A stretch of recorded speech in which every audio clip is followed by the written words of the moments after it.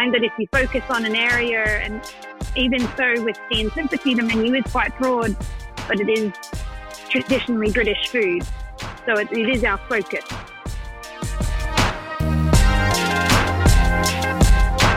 Welcome to The Profitable Table, fed by Wilco Foods, the nation's first podcast devoted to the business and lifestyle of the hospitality industry. Now, here's your host, Wilco Foods CEO, Stephen Toberoff. Hello, everyone, and welcome to another episode of The Profitable Table, fed by Wilco Foods. I am your host, Stephen Toberoff, and today I have a guest that's going to be such a joy for me, and I'm sure for you as well, for a lot of reasons. Before I get into my own excitement, let me just introduce my guest. My guest today is Molly Carew, who is the general manager of Tea and Sympathy Carryout and Assault and Battery at 108 Greenwich Avenue, New York, and the carryouts at 110 Greenwich Avenue. We've got so much to discuss, but first off, I just want to say, Molly, thank you so much for taking the time to speak with me today. No worries. So the reason that I'm excited, among many reasons, is this is sort of a walk down memory lane for me because Tea and Sympathy opened in 1991, very close to where we used to be located at Wilco. And I have a very cool story to share. But before I get into that, for our audience that's not familiar with Tea and Sympathy, could you just tell us a little bit about what Tea and Sympathy is and how you got involved with them? So Tea and Sympathy has been here on Greenwich Avenue for just gone 31 years. Nikki Perry, our wonderful owner here, opened up Tea and Sympathy on December 23rd, 1990, because she couldn't find a good proper cup of tea in the city. And that pretty much stemmed from there. So we bake all of our cake fresh on the premises every day. I think we're most sort of sought after for our afternoon tea, which comes on the 3-tiered stand. Everything is very categorically British here, even though I am not. I'm what they call a token convict, being Australian. But we've been here a very long time now. Not much of the menu has changed. Our tea selections haven't really changed in that time. Nothing is not consistent. And yeah. What's so cool for me is for many years, we had an employee at Wilco named Tim Hassel, who was a great world-class runner, actually, and a wonderful person, worked for us for many, many years, and he was English, wound up staying in America by an odd twist of fate. But I remember every once in a while he would bring back some treats to the office that were traditionally British, and it was always a great treat and a great surprise because in 1991, I had not actually been to London yet. I subsequently have been a few times and have great memories of it.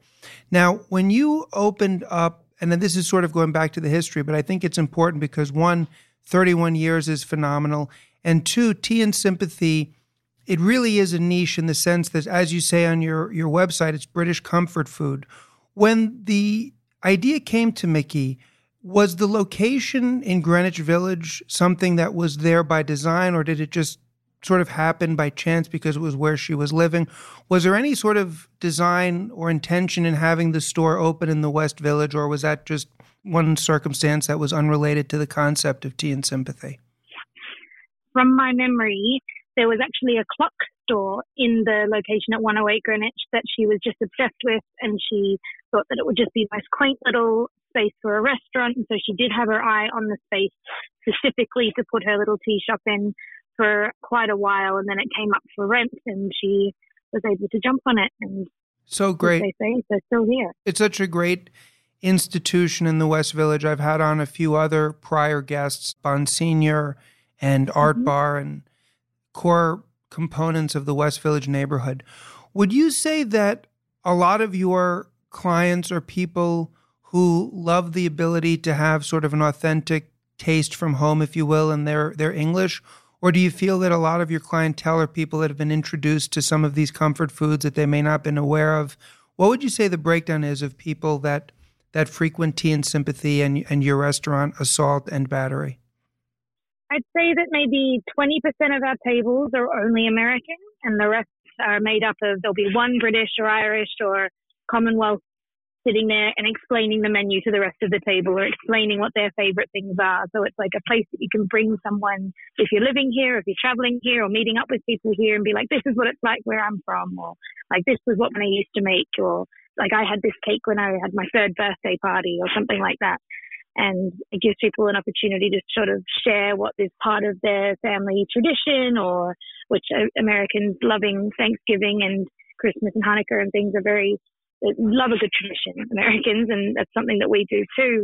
But more of our tradition is making sure you have a good proper cup of tea every day, at least one. Absolutely. I think that being in New York, there are a lot of expats here and a lot of people that have maybe worked abroad in the UK, or they've married someone that's from abroad, and so they come here on their anniversaries and things like that. We've had over 30 staff members over the years actually meet their significant other here in the restaurant, many of whom actually got married in the restaurant as well. It's for people to come and meet and share and make memories, and I feel very fortunate to be part of something, an institution like that. I think one of the things that's interesting that I'd sort of love to get your thoughts on is I remember I moved back to New York from Chicago in 1992 and lived in the West Village. Even though our Woolco was on Gansevoort Street, I lived on Horatio Street for many years. Not a far walk. Yes. It was an easy commute.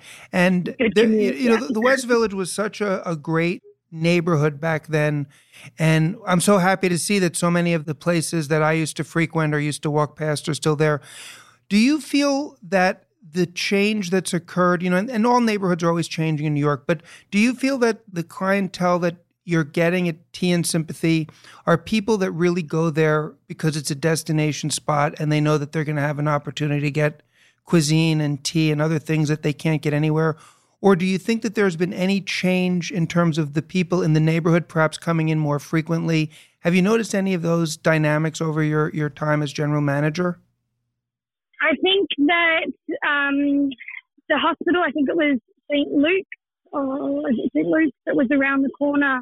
When that closed, I know that I wasn't working here then, but Nikki and Sean did experience a huge loss of foot traffic because there was some 5,000 employees in and out of that building every single day, or 5,000 people in and out of the building every day. So that obviously being between different train, subway lines and things, like you got less people walking along the street.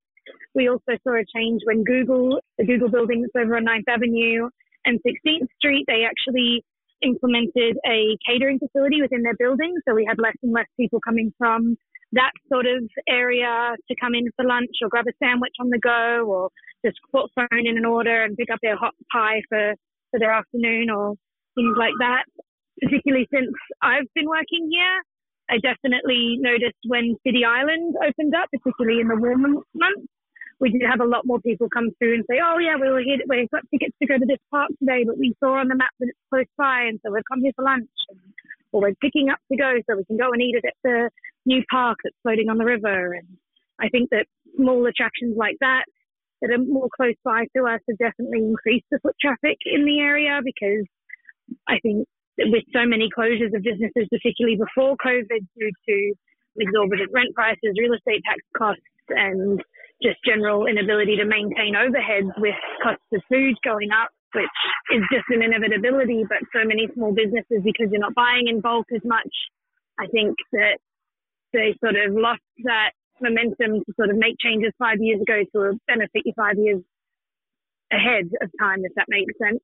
But we were very fortunate that during the changes before COVID, we were able to work with some of our amazing landlords to figure out and coordinate things that would work a little bit better for us and them as our business partners, essentially, owning the buildings. And all of the changes that the city faces pretty consistently, we are seeing more businesses come into the neighborhood and open up. And that's really exciting to see, because the more that's open around us, the better it is for us.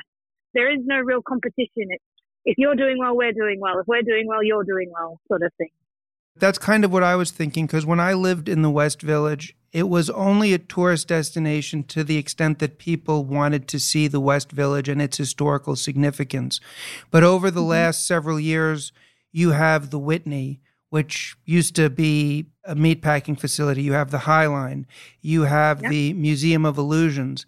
And I think what you said, Molly, is such a great point, which is that there's no competition to what you're doing. So the more foot traffic or people who come to the area, the better it is. And Gansevoort Street itself and that whole area has been transformed into something quite different than what it was. So that's very cool. I know you have a lot of product and even packaged goods that are unique to traditional British cuisine. Do you do a lot of shipping locally or even nationally of any of your items, notwithstanding the food? So our shop, which is at 110 Greenwich Avenue, which is next to Tea and Sympathy, is called Carew Tea and Sympathy, and it's actually a British grocery store. And we ship all of the items available in the store through our website. We have nationwide shipping available, so we actually were able to pivot our business a little bit when we did close the restaurant for those first few months of COVID, which was a blessing to us to be able to maintain some stock turnover, especially with some of the other importers and things as well, as they were really feeling lockdowns with COVID affecting not just America, but the world. So we absolutely do a lot of shipping nationwide, particularly around Christmas. Our Easter eggs are set to come in next month for Easter, which will be very exciting. We don't have any American chocolate or tea or anything in our shop. It's all imported through England and Ireland. We do local deliveries. If you aren't inside our delivery radius, just give us a call and we'll try and coordinate the delivery for you. Yeah, we do all of our deliveries in-house. Our boys are amazing. We have had staff here that have worked in the shop come up 20 years. Our head chefs have been here over 30 years. It's certainly a unique space to be a part of, that's for sure. When I was in London, I had a friend whose family lived in St. John's Wood, but we went to the countryside in Canterbury, and I had fish and chips there, and it was the most delicious fish and chips I'd ever had, and it was unlike anything I'd had in America. So my question is, with the salt and battery, do you find people coming in and saying, wow, this is incredible? Because a lot of restaurants will have that on the menu, particularly if it's a bar or something like that. But there's something about the traditional British way of doing it that is unique. At least that was my experience as an American. Do you find that when people come into a salt and battery, or is it just that a lot of people who are coming in are, as you said, 80% British and they know what they're looking for, so it has to really reflect what they've remembered, so to speak? Every now and then we'll get someone in that's like, oh, in my part of town, this is how we do it, but I see how you guys do it a little bit more like London, or like we have curry sauce, which is a very Irish dish to serve with your fish and chips or battered sausage. I'd say that we've been very consistent with our products over the last 21 or so, 22 years coming up. I think the consistency that you're going to get good fish and chips, it's one of the only places where that's all we serve. What we focus on, we maintain the quality and the integrity of the dish, because sometimes you go to these pubs and there's you can get 25 different things on their menu, and it's like, hang on, how are they doing all of this well? I find that if you focus on an area, and even so with Tea and Sympathy, the menu is quite broad, but it is traditionally British food, so it is our focus. It's not, you can't come in and get some noodle dish and then pasta and then a curry and then fish and chips as well. It is much more specific to the cuisine and to the tradition of English food, which is comfort food, and fish and chips is, again, comfort food, great for a hangover. Recommend getting an orange Lucozade if you're feeling that after the holidays. But yeah, Sean will attest to when we've been getting these suggestions, and I've been thinking about opening a fish and chip shop, and he and Nikki were sitting there one day, and she goes, oh, right, well, what would we call it? He was like, yeah, but what would we call it? And she comes out with assault and battery, and he's like, oh, damn, now we have to do it. I know, it's a great name. It is. It certainly runs off the tongue quite well. But when Sean and Nikki did open Chippy, he was actually FedExing back and forth Edward Piper potatoes and different types of potatoes that are traditionally used in English fish and chip shops. He was actually having them tested to see their water content and their cook rate and everything like that, so that we could try and actually create the most traditional form of fish and chips here in the US, which, if anyone's ever traveled anywhere or you're from somewhere else, if you go to the South, you get really good Southern food, but then you come up here and it's like, oh, it's a bit different, it's this, it's that. And that's the same with our product. It's fairly consistent to the best of our ability to maintain the accuracy of the product. What I was thinking also, because just listening to what you're saying, which is true, we have a lot of listeners that are not from the New York City area. And one of the things about New York City, which is very cool, is you do have a lot of different restaurants that cover pretty much all different types of cuisine. That being said, however, it's very difficult to find. For example, we're talking about fish and chips here. There's tons of places who serve them. There's probably nowhere in New York City that serves them the way that you guys do, which would be the same experience one might get in Canterbury in England. And I think that that's what's so cool, because out of 100 French restaurants, let's just use that in New York City, maybe only 5 of them are what would be something that if you were in Marseille or Paris or somewhere you would get. So let me ask you this question, and I don't think it's fair, having spent a decent amount of time in England. There's a lot of great stuff that I like to eat. British cuisine doesn't get the same level of notoriety as, say, French or Italian. What would you say is one item that's a traditional British item that when somebody who is not from England comes in and tries, like, wow, I didn't even know this existed, or I didn't even know that this would be so great, that really makes people a fan of English cuisine, or something that they try that they're like, wow, this is awesome and something I'd never experienced before? So I think the most common item from our menu that just comes to mind right off the bat is our scones. So Americans also have scones. It's a sweet dish, or you can make them savory as well, but we serve just classic traditional cream tea scones with clotted cream and jam. You can choose raspberry or strawberry jam in the restaurant. We occasionally have Nikki's homemade marmalade as well, which is delicious to add into the mix. But scones typically in America are quite large. They're full of butter. Ours are not. The way that we traditionally bake scones is with cream. It's a very simple recipe. We actually sell our scone mix now through the shop so that people can make them at home, which was fantastic. During that lockdown, we had regulars going, oh, I'm just craving scones. I just desperately want scones. It was like, well, you can have them at home. All you need to do is add heavy cream. And so we had all these photos of locals and regulars from all over the country baking our scones at home with their families. And that was a lovely thing to see. And it was very heartwarming that we were able to sort of be in someone else's kitchen for a moment during this time that was particularly trying on everybody, emotionally, physically, financially. But yeah, the one thing that people come in, they're like, your scones are just incredible, and it's the same every single time. And it's like, yep, you don't mess with a recipe that's good every time. You don't need to add anything. You don't need to take anything away. It's just a consistent, delicious treat.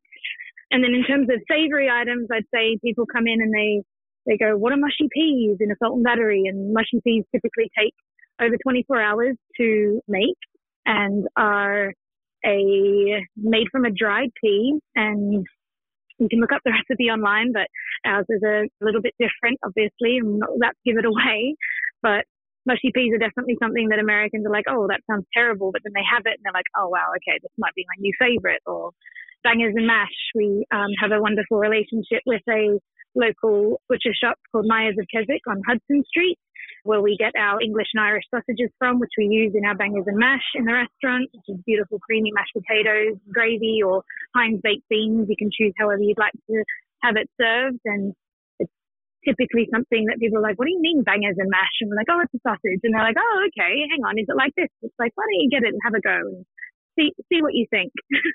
Very cool.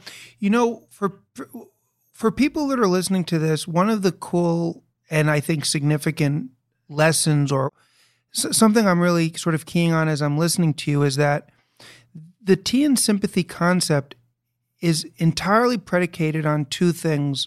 1, consistency and authenticity, and 2, staying true to the core mission. I think a lot of times people who start any business, but particularly a business in the hospitality space and in New York City, people get tempted into thinking that because everything's always changing and it's so fast-paced and that there's so many distractions, that people almost feel this compulsion to change for the sake of change. And in certain circumstances, and certainly in the case of Tea and Sympathy, that's not a good decision. Staying true, staying constant, staying focused enables the success for over 30 years. Are there ever any temptations to do any type of an innovation, or has the decision been made, look, this is what our brand is, this is what we do, and we're going to stay true to it because we know that there are people who are looking for this and we don't need to change it? Or sometimes you feel like, we do want to throw in this little tweak on a traditional recipe. How do you balance those two forces if you feel like you have to balance them at all? That would come down to our lovely owner, Nikki, and her wonderful husband, Sean. Nikki is an incredible cook, always has been. When she first opened the restaurant, she was doing it all. She was running the dining room, she was cooking in the kitchen. And our kitchen, if you have ever been by, we are about 380 square feet, including the kitchen and the bathroom, is the whole restaurant.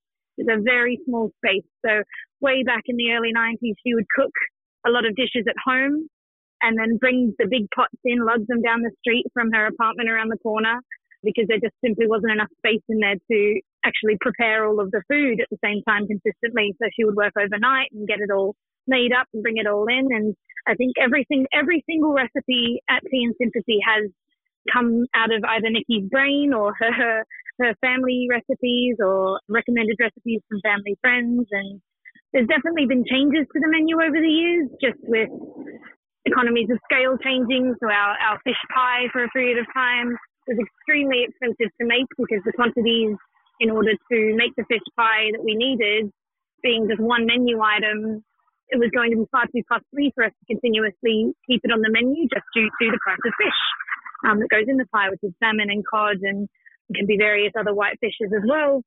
But now we've got a little bit more momentum with our restaurant since the pandemic has sort of slowed down. Now we're experiencing Omicron, so it's a little bit different, but we have it back on the menu regularly. So I think that the main changes that do happen with our menu is availability of items. We have a fairly consistent amount of menu items that are available just all the time and always have been.